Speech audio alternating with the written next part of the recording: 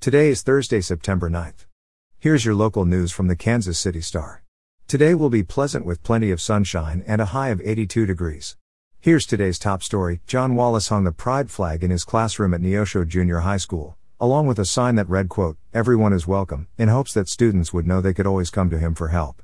Quote, "Within the first week, I had almost 10 students come up to me and personally thank me because they wouldn't know where else to go if they hadn't seen that flag," Wallace told the Star via phone Tuesday.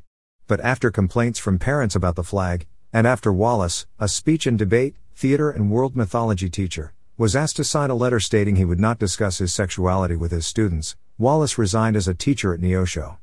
He posted a thread on Twitter detailing what happened. Wallace said that having to sign the letter was the reason for his resignation. The Neosho School District said it was limited in the information it could provide due to it being a personnel matter. Dr. Jim R. Cummins said in a statement that Wallace was hired on August 13 and he submitted his resignation on September 1. In COVID news, a Johnson County law firm has sent a cease and desist letter to Gardner Edgerton Schools, demanding that the district amend COVID-19 protocols it claims are discriminatory and violate Kansas law. The letter claims the district's enforcement of quarantine and mask policies discriminates against unvaccinated and unmasked students.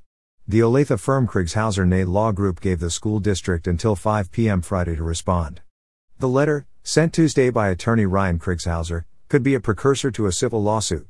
But attorney Josh Ney told the Star on Wednesday that, quote, "This is less of a threat and more of a request to engage in direct dialogue with the district to make sure the law is followed.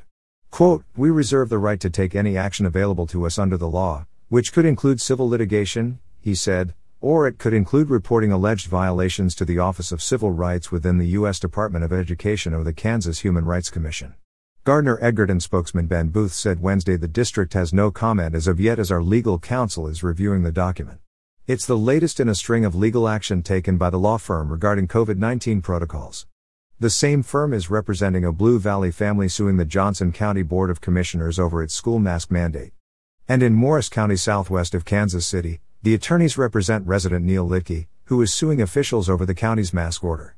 In Kansas news, 2 top aides in Kansas Attorney General Derek Schmidt's office traveled last year to a summit where staffers of conservative attorneys general participated in, quote, war games to plan how they might respond to the outcome of the 2020 presidential election. Records obtained by Kansas Reflector show the 2 aides, Clint Blees and Jeff Cheney, were approved to travel to Atlanta for a summit of senior attorneys general staff organized by the Rule of Law Defense Fund, a group associated with the Republican Attorneys General Association. The group paid for the 2 aides' expenses.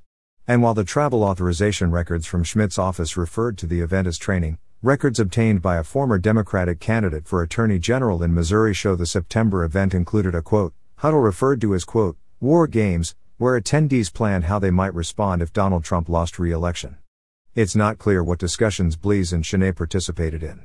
Quote, 32 AG staff members are huddled in Atlanta for a series of conversations planning for what could come if we lose the White House, said Adam Piper, then the RLDF's executive director, in an email address to, quote, generals on September 24, 2020.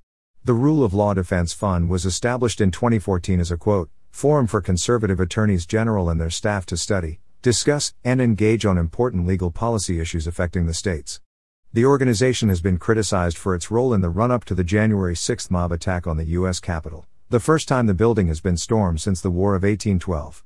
In a robocall, the organization gave out details on the timing and location of the march protesters took from the White House to the Capitol. Schmidt distanced himself from those robocalls in the aftermath of the attack and condemned the riot.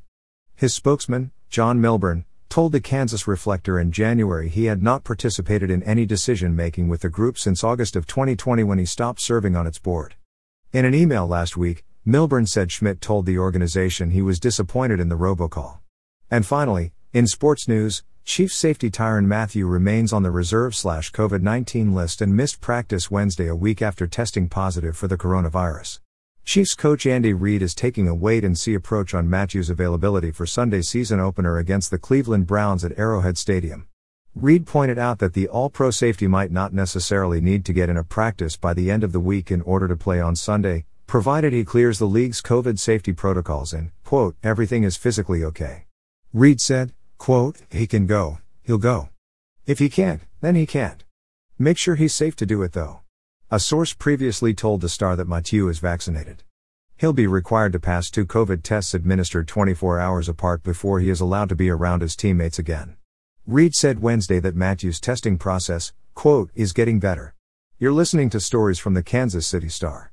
Find us at kansascity.com to read more about these stories and others.